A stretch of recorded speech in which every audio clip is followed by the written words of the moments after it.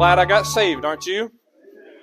And I heard a little kid back there that's glad he's going to get saved one day. I heard him, amen, and he was feeling it too. So Romans chapter number 1, if you have your Bible this morning, Romans chapter number 1 in verse number 14. Thank you, Miss Jenny, for that. And boy, I love that song. And I'm glad that river that flowed, that fountain that flowed, it's still flowing today, aren't you? And it's still got just as much power today as it's ever had, and it won't ever run out. And there will always be enough power in the blood of Jesus to cleanse any sinner that would call on the name of Jesus for salvation. Romans chapter number 1 and verse number 14 is where I invite your attention to this morning. The other day, or a few days ago, toward the end of last year, I listened to a sermon. And the preacher, as he was coming to a close of that sermon, he suggested that the people would pick a word that they wanted to focus in on in the new year. And he encouraged them to pick a word that they wanted their life to be the theme of their life for the year of 2023, something that they wanted to grow, something that they wanted to continue to get closer to, whatever it might have been. And as I thought about that word, the word that kept coming to my mind was the word gospel. And I thought, I want to focus in on the gospel in 2023. I want to place everything else that I have around the gospel of Jesus Christ. And it sounded great, and to be honest with you, it made me feel real spiritual as I thought about it. I thought, everybody else is probably choosing something else, but here I am, Mr. Spiritual. I'm going to choose the gospel to center my life around in 2023. And as I studied the scriptures and that thought was on my mind, it was like God said to me as I was reading the Bible, I was reading some scriptures, and this statement came across my heart as clear as it could be from the Lord.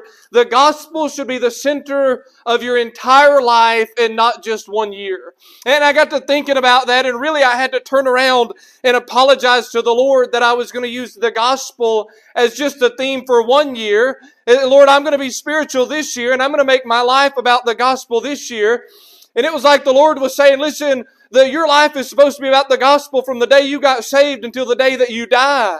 And so don't make yourself feel good because you're going to make this 1 year about it. He said, I want your whole life to be about it. I want everything that you have and all that you are and all that you will do to be centered around the gospel of Jesus Christ. It should be the theme, the banner, and the focus of our life from the day that we got saved until the day that we die. And as I thought about that, I thought, how many times do we build our lives on all of these other things in the world, yet we fail to build it on the most important thing, the gospel of Jesus Christ. It is the very foundation of who we are, what we have, and the promises that we hold on to. Unfortunately, it seems that many people, including myself at times, will claim the gospel when it is convenient. We'll claim the gospel when it sounds good. But when other times we tend to forget about the gospel. You see, this morning, if I were to ask you if you were going to go to hell, you would say, I'm saved by the gospel of Jesus Christ.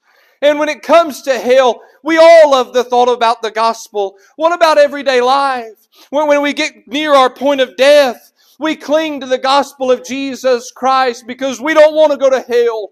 And we know that the gospel is our one way to avoid hell and go to heaven. But can I say, the gospel of Jesus Christ is not just an eternity-changing message. It is a life-changing message. And the Lord did not intend for the gospel to only affect your eternity, but He wants it to affect your life today in the way that you live and the things that you do. We love it when it's our ticket out of hell, but what about our motive for being a Christian today? It too should be the gospel of Jesus Christ. It should be the theme. It should be the focal point. It should be the foundation of all that we do, the gospel of Jesus Christ. You say, well, preacher, I don't know why I am where I am today. I would say the gospel. You say, I don't know why I have what I have today. I would say the gospel. You say, I don't know why I'm going through what I'm going through today. I would say the gospel.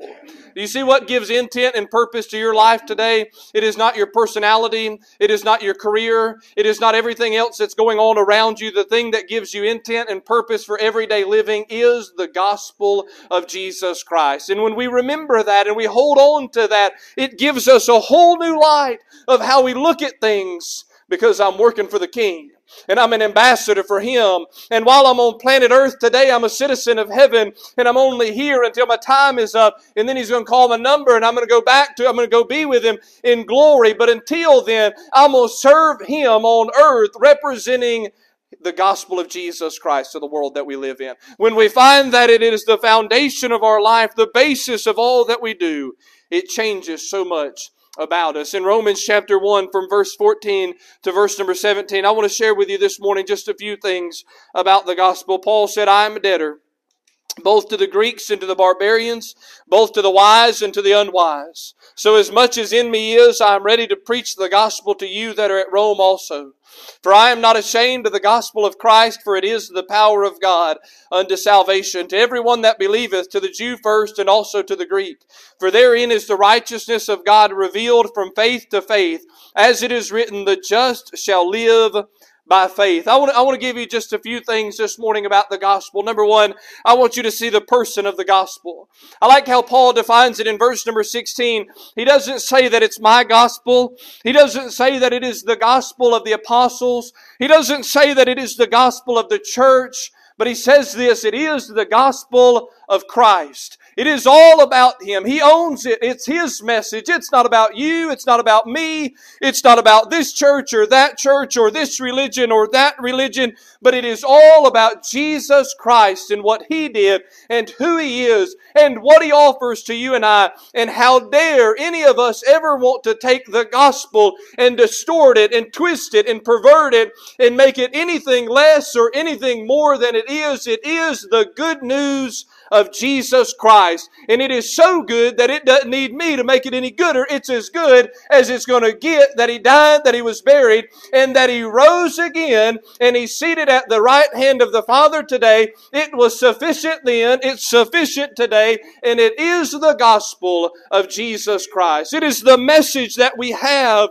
Paul shared with the church at Corinth that the gospel was not the message that consisted of the healing ministry of Jesus Christ. Now, I like to read about the healing ministry of Jesus Christ. It's a wonderful thing that the Lord could walk up to somebody, and Brother Bobby, He could say, take up your bed and walk. And he'd get up and he'd walk and he'd leap for joy. But the gospel is not just about the healing ministry of Christ. The gospel is not all about His compassionate deeds when He would do wonderful things for people that were in need.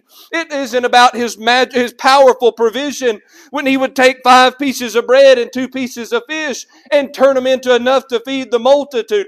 That is not the gospel in itself. Yes, those are the parts and those are events of the life of Jesus Christ. But here's the thing.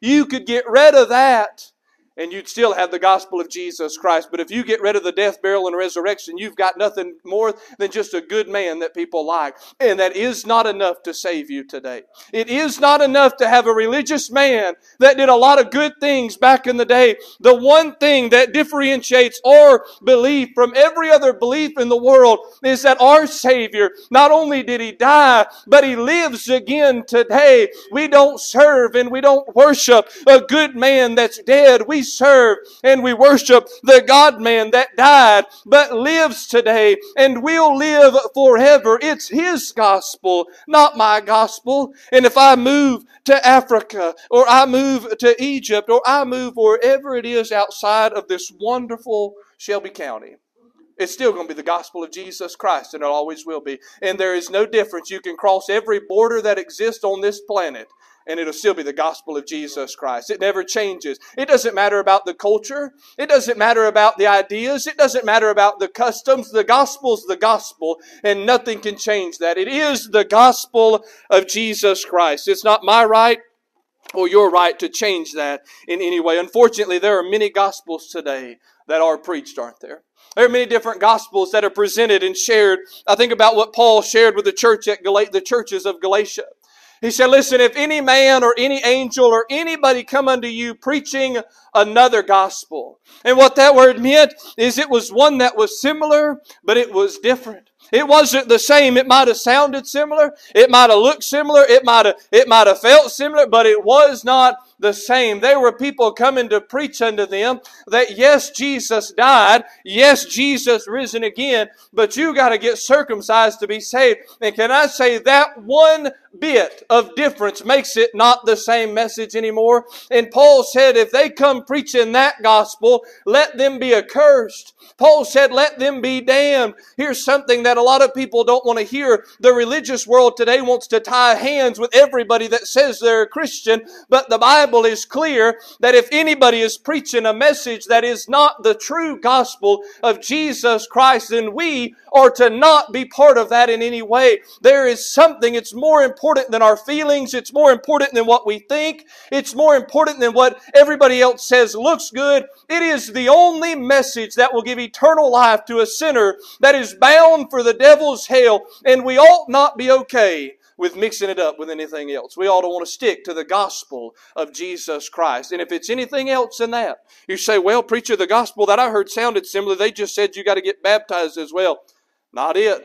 You say, well, it sounded similar. They preached about the death and they preached that Jesus rose, but they said that you got to do something on your own to get it and keep it and be able to have it. It's not the same. It's not the same message. It doesn't matter if it sounds similar. It doesn't matter if it even looks similar on paper. Things that are different are not the same, and we ought not mix up with gospels that are different than the gospel of Jesus Christ. It's His gospel. And all we've been called to do today is not to add what we think needs to be added to it, not take away what we think needs to be taken away from it. We've simply been called to do this, to preach the gospel of Jesus Christ. It is our mission, it is our task, it is our responsibility, and it should be our objective in being alive today, is to spread the gospel of Jesus Christ. Notice the preaching that Paul talked about. He says there in verse number 14, he said he was a debtor. In verse number 15, he said, I'm ready. And then in verse number 16, he said, I'm not ashamed of. Can I say this morning, it is your responsibility and my responsibility to advance the gospel of Jesus Christ in this world.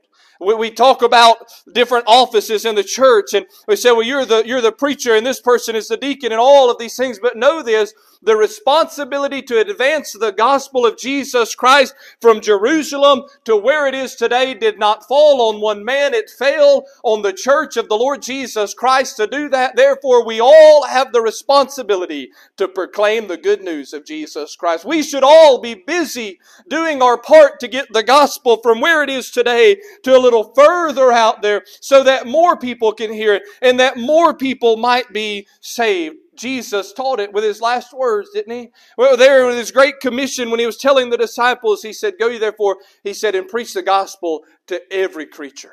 To everyone, you share the gospel, not with just some, but with all of them. It is our objective to get the gospel out there. God ordained preaching of the gospel. He is the one that ordained the preaching of the gospel to get it out there. He didn't ordain all these other things that go on. He said the preaching of the cross. He said it might be foolishness to the world, but if you're saved today and you don't like at least a good 25 minutes of preaching about the gospel, there's something wrong with you, all right? I understand if you don't like 35, I'm there with you. But if you can't handle 25 minutes of preaching about the gospel of Jesus Christ, then there is something that's wrong in our heart, because it is the power of God unto salvation. And while the world may say that it is foolish, you and I, we love it because it is the only reason that we're saved today. And we know that, and we have the responsibility to share it with the world. Look at some things. If you want to make the gospel your mission, here are a few things we have to have. Notice in verse number 14, there was a burden. I like what Paul said. He said, I'm a debtor. I owe it to them. I owe it to them to share the gospel with them. You're talking to the Romans, boy, they looked at themselves and thought of themselves above everyone else. I owe nobody anything. Everybody is below me. And here's what Paul said. I'm a debtor to all of them. I owe it to them to share the gospel of Jesus Christ with them. Can I say that this world may be full of people that you don't like, and it may be full of people that bother you and aggravate you and irritate you and everything else that just upsets you in some way, but we have a responsibility to share the gospel, and we ought to be so burdened that we owe it to those in our life to get the gospel message out to them. I'm glad that when I was a kid and I was going to church, that there was somebody every Sunday that sat in that Sunday school room and they told me about Jesus Christ. And we might have painted a picture and we might have drew an elephant and we might have done all sorts of things in that class. But they made it a point to tell me about a Savior that loved me and died for me, and that He defeated death, hell, and the grave for me. And that there was a preacher that would stand up and preach with all that he had, that I needed to be saved. And it was the only way that I could avoid hell. And if they were willing to do that for me, then I ought to be willing to do that for everybody else. I'm glad that somebody was willing to stand in the gap for this person that was headed to hell. And if somebody was willing to stand in the gap for me, shouldn't we be willing to stand in the gap for them? Friends, you'd be lost and headed to hell if somebody didn't tell you about the gospel of Jesus Christ. If somebody didn't preach to you, if somebody didn't hand you a tract, if somebody wouldn't have prayed for you, if somebody wouldn't have taught that Sunday school class, you'd be headed to hell or possibly in it today already. But somebody was willing to do something because they felt a burden. Boy, they might have said, I'm not good at it. But they went in that class and they sat there as nervous as they could. And they got out that literature and they studied it and they taught it. And they probably went back to their home and they said, I did a terrible job. And they beat themselves up over it. But you know what they did the next Sunday? They did it again. And they did it again. And they kept doing it because they knew that the power of the gospel would be able to save you. It wasn't in their delivery. It wasn't in their presentation. It wasn't in their crafts. It wasn't in all that. They had confidence in the gospel of Jesus Christ. And so they did it again. And they did it again. And aren't you glad that somebody was willing to stand in the gap for you when you needed to be saved? You and I ought to have a burden today. I owe it to people to tell them about the gospel of Jesus Christ. But not only was there a burden, notice the readiness that Paul had. I like what he says in verse number 15, as much as in me is. Paul said, with everything that I have, with all that I am, I'm ready to preach the gospel to you that are at Rome. I wonder today, if God said, Levi, I want you to get up and I want you to do this, how ready would I be to do that? How ready would you be to do that? Paul said, listen, my bags are packed. I don't care if I forget my bags. I'm ready to, if the number's called today, I'm ready to go to Rome in any way at all to preach the gospel to you. There was this eagerness, there was this passion, there was this desire to just get the gospel to those people. I wonder this morning, how ready are we? How burdened are we? How eager are we? How much passion and zeal lies within our heart to take the gospel to the people in our life? Most of us are saying, I want them to be saved and I don't want anybody to go to hell and I want everybody to come to know Jesus Christ. And I hope that somebody will tell them about Jesus. Paul said, I'm ready. You're looking for somebody, send me. I'll go to Rome. I'll be the one that tells them about Jesus. I believe that Paul's motto in his life was, I'm ready. In Acts chapter 21 and verse number 13, he said, I'm ready to suffer. In 2 Timothy chapter number 4 and verse number 6, he said, I'm ready to die.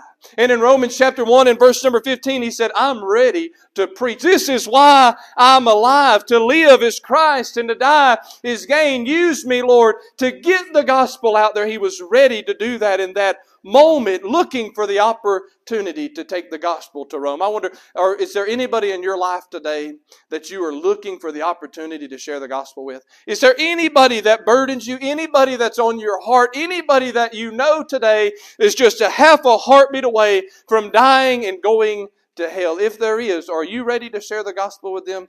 You say, well, preacher, after service, I was going to give you their phone number and address, hoping you'd do it. If God put it on your heart, friend, I would encourage you that maybe God's going to open the door for you to do that. If God's placed them on your heart and you're worried about their soul and you're worried about their eternity, maybe it's time we all get ready to share the gospel of Jesus Christ with somebody. Not only was there a burden and not only was there this readiness, but Paul also had this sense of boldness. He said, for I am not ashamed of the gospel. Paul said, listen, don't bother me. You go to Rome, a bunch of sophisticated people over there in Rome, they would probably be embarrassed of a gospel that was centered around a crucified Jewish Savior that, you know who embraced? The lowest of people. People in Rome said, you want us to hold on to this message? All those low-class people over there, they embrace that message. You want us to make the foundation of our life this Jewish man that had no home or anywhere to lay his head, and he died on a Calvary's cross with a criminal. You want that to be our banner? You want that to be our foundation? And they would laugh at that, and they would mock them for that. And Paul said, it doesn't matter, because I'm not ashamed of the gospel of Jesus Christ. It doesn't matter what men may say. They may laugh. They may think that you're crazy. They may mock you. They may do all of those things. But Paul was not moved by any of that. Can I say this morning, the world doesn't understand what you're doing this morning. It makes absolutely no sense, okay? That you took a Sunday, part of your weekend, and you decided to go to church and come and listen to somebody get up here and preach for however long he decides to preach. And that makes no sense. And you know what most of you are going to do? You're going to do it again next Sunday. And there are people in the world that think that's just crazy that you would do that. You'd get up there and you'd sing about being saved, and you'd stand back there in your pew and you'd sing that Jesus saves. And boy, you wouldn't just sing it, but you'd sing it from your heart, and then you'd get up and preach, and you'd walk around and do all that, and people would say, what is going on with all of that foolishness? And we would say, it is the gospel of Jesus Christ, and it's all about Him. And we are not ashamed. You can say whatever you want to say, and you can mock us in whatever way that you want to mock us, and you can laugh, and you can say how foolish it is, and all of those things. But can I say there's coming a day where every knee's going to bow and every tongue's going to confess. And there will be many, many, many people that would have wished they would have done that when it counted. And they would have recognized Jesus as the King of Kings and the Lord of Lords and the only Savior that there is. But it will be too late for them at that moment. And they will acknowledge that He's the King. They will acknowledge that He's the Lord. And forever they will spend an eternity in a Christless hell. And it was all because they rejected the gospel of Jesus Christ. I would say to you this morning that eternity is way, way too long to be wrong, isn't it? It is way too long to be wrong about Jesus Christ. And it will never end. And you can sit here today and you can mock it and you can laugh at it and you can say, preacher, you look like a fool up there. And everybody else before you look like a fool up there. And you can say that and you do whatever you want to do. But I assure you there's going to come a day that you would have wished you would have trusted in Jesus Christ as your Savior. That you too would have acknowledged that message. And when you do, here's the amazing thing, and I'll move on. When you accept Jesus Christ as your Savior, and you experience the power of the gospel that we'll talk about in a minute, you're going to want to be doing that same thing. And making sure that same message that once you sat there at the end of your chair, and you thought, I don't know, Brother Bobby, if I'm going to believe that or not, you know. I don't know if I'm going to give in to that or not. And you'll sit there with doubts and wonder and question about different things. But I assure you, the moment that you trust Jesus Christ as your Savior and the Holy Spirit of God comes inside of you, indwells you, writes your name down, gives you the blood, applies that, you're cleansed, you're pardoned, and you feel that, and you know that, you're not going to wonder anymore. You're going to see that same preaching that you thought was foolish, that is the power of God unto salvation, and you'll love it then, and you'll want to do it then, and you won't have to be drugged there anymore, because you will want to be a part of the gospel of Jesus Christ and what He's doing there. Paul had this burden, and he had this readiness, and he had this boldness that it did not bother him what anybody thought or what anybody said, because he was living for one man. You see, today, we do a lot of things. Everybody's always spectating, aren't they? I don't know if you've ever done anything in front of people before. You performed, you sang, you preached, you spoke, whatever it might be. Everybody's going to have a thought, aren't they? Everybody's going to have something to say. You know, somebody's going to say you did this wrong or that wrong or whatever it may be, and you'll think about those things and you'll consider that. You'll fix things that you need to fix and all of that. But I want you to know this: at the end of the day, you live to please one person. And it is not all of the people that are watching you. And it is not all of the critics that are out there. And it is not everybody that's going to tell you how you should do something, even though they've never done it before. It's not all of those people. The one person that you live to please, it's not even the person sitting beside you today, the person that raised you today. You live to please the one man that died on Calvary for you, that defeated the grave for you, that sits at the right hand of the throne today for you, and that is coming again for you one day. He is the one man that we live to please. And what we need to do is put all of these these others' opinions and their criticism and everything that we're living under and say, that is not what is going to define me. I'm living for the Master and the Master alone. And you can say whatever you want to say about the mandate I've been given to preach. I'm not living to please them. We're living to please Him. And when we find that and we grasp that, then we tend to brush off some of those other things. You know what? People may say this and they may say that. But when I stand before the King one day, I assure you this. The King is not going to call Brother Kevin Malloy and say, now, Brother Kevin, can you give me your honest opinion about what you thought about Levi Kilhorst? It's not going to matter what you thought. He's not going to call a friend and say, how did you view him during his tenure of life there at Timpson Missionary Baptist Church? He knows everything that you don't know. He's not looking for opinions or suggestions or recommendations or any of those things. He's going to judge me based on how I live for Him and not based on the perspective that everybody else had of your life or of my life. Let's not be ashamed because of what our peers are saying. Let's live with boldness because Jesus is watching. Let's live for boldness because we're commissioned by Him and not by anybody else. Notice the power of the gospel. He says it is the power of God unto salvation. Hey, there's no other message. Many messages have been delivered, haven't they? Given by great people, great orators that have given wonderful messages of victory and freedom and everything else, but there's only one. There's only one message that has ever been delivered that has the ability to give you salvation. That is the gospel of Jesus Christ. You can find every message that has ever been recorded from man, and it will do you no good, but the gospel can give to you something that nothing else can, and that is salvation. Notice the promise of the gospel. I'll try to be done quickly. Look at what he says in verse number 16. It is the power of God unto salvation to everyone that believeth. I want you to notice this, that salvation is received by believing in Jesus Christ.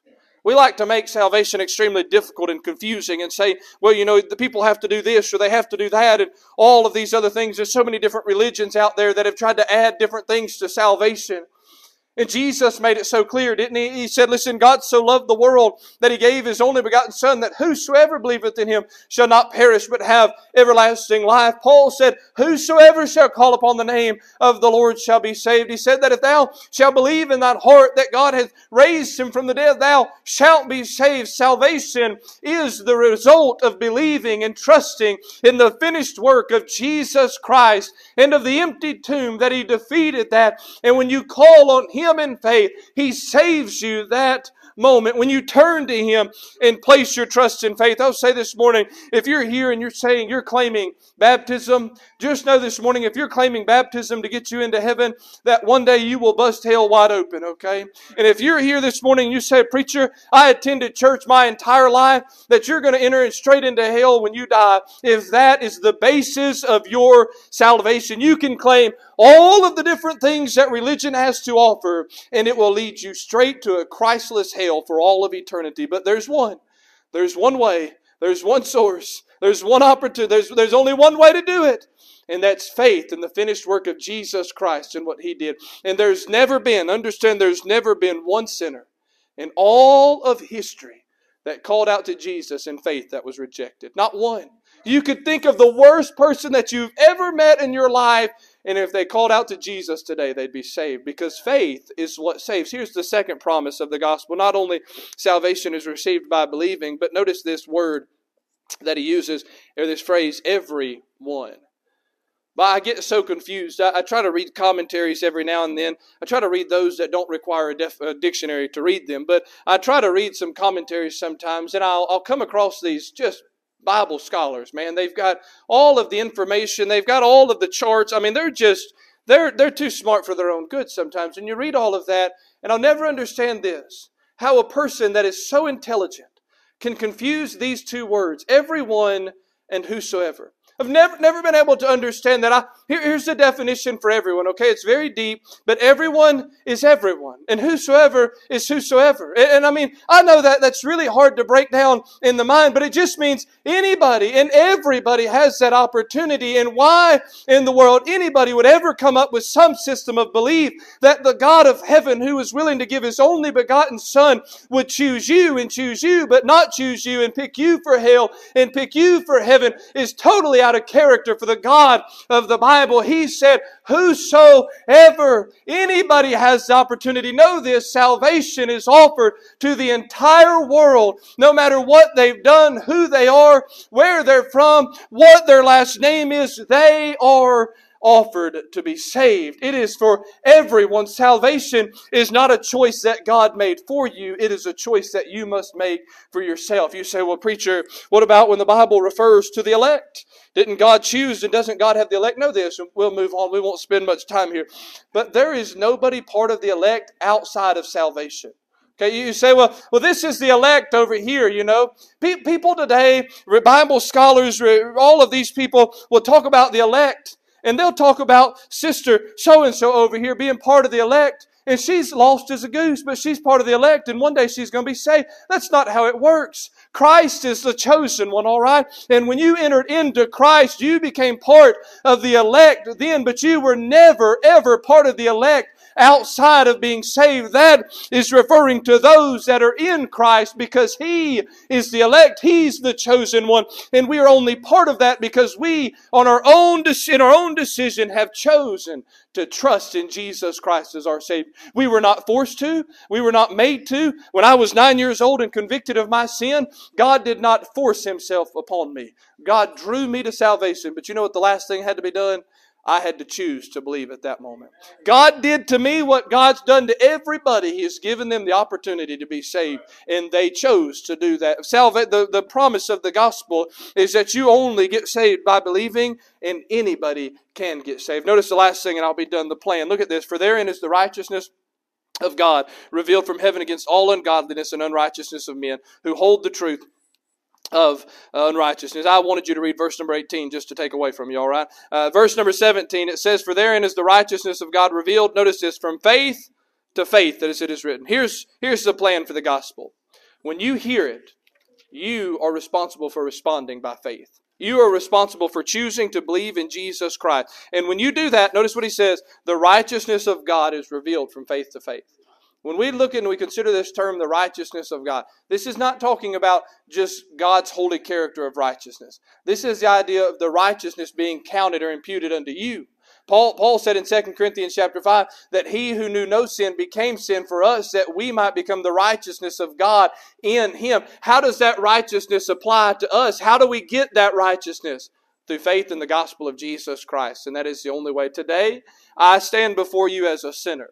As Paul said, the chiefest of them. I've got him beat. You've got him beat. We're all there, right? We're sinners to the very core.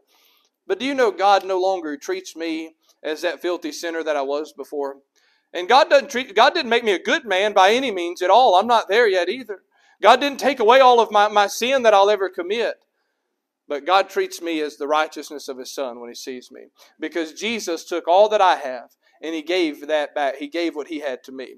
I heard a preacher say it this way. He said, when Jesus was on the cross of Calvary, God didn't see His Son, He saw your sin. But today, when God looks down at you, He no longer sees your sin, He sees His Son. And I'm glad that I can stand before God righteous today, because I stand in the righteousness of Jesus Christ. And it was imputed and given unto me because I put faith in the gospel of Jesus Christ. So what do I do now, though? Here's my challenge to you. Look at what he says. From faith to faith. You know what he's saying there? You started by faith and you finished by faith. He clarifies that when he quotes Habakkuk, and he says, the just shall live by faith. You see, faith is not only what saves me, but you know what sustains me today? And you know what gets me through life today? And you know what will get you through the valley and will get you through all the terrible seasons of life that you go through? It's the same faith that you placed in Jesus Christ when you got saved. You are to live by faith just as you were saved by faith. Here's the thing. If God could handle all of my eternity, isn't God big enough to handle my life today? If God could save me from a devil's hell and justify me after everything wrong, if there was anything that we would look at and say, that is destined for failure, that was me. But God saved me from that, and God rescued me from that, and God delivered me from that. And if God could do that, I assure you today, God can take care of whatever other problems that we have in life as well. He can handle all of it. Our responsibility, my responsibility was not to save me. My responsibility is not to fix everything either. My responsibility is to put faith in the one that can. I got saved by faith, and I'm going to live by faith until that one day that's coming in the future when my faith is going to be turned into sight. But until then, I'll hold on to the strong hand of the Lord. I'll hold on to His hand for the rest of my life. And you know what He'll do? He'll lead me right into the promised land one day. He's got me, and He's got you if you've trusted in Jesus Christ. Don't quit living by faith today. I want to ask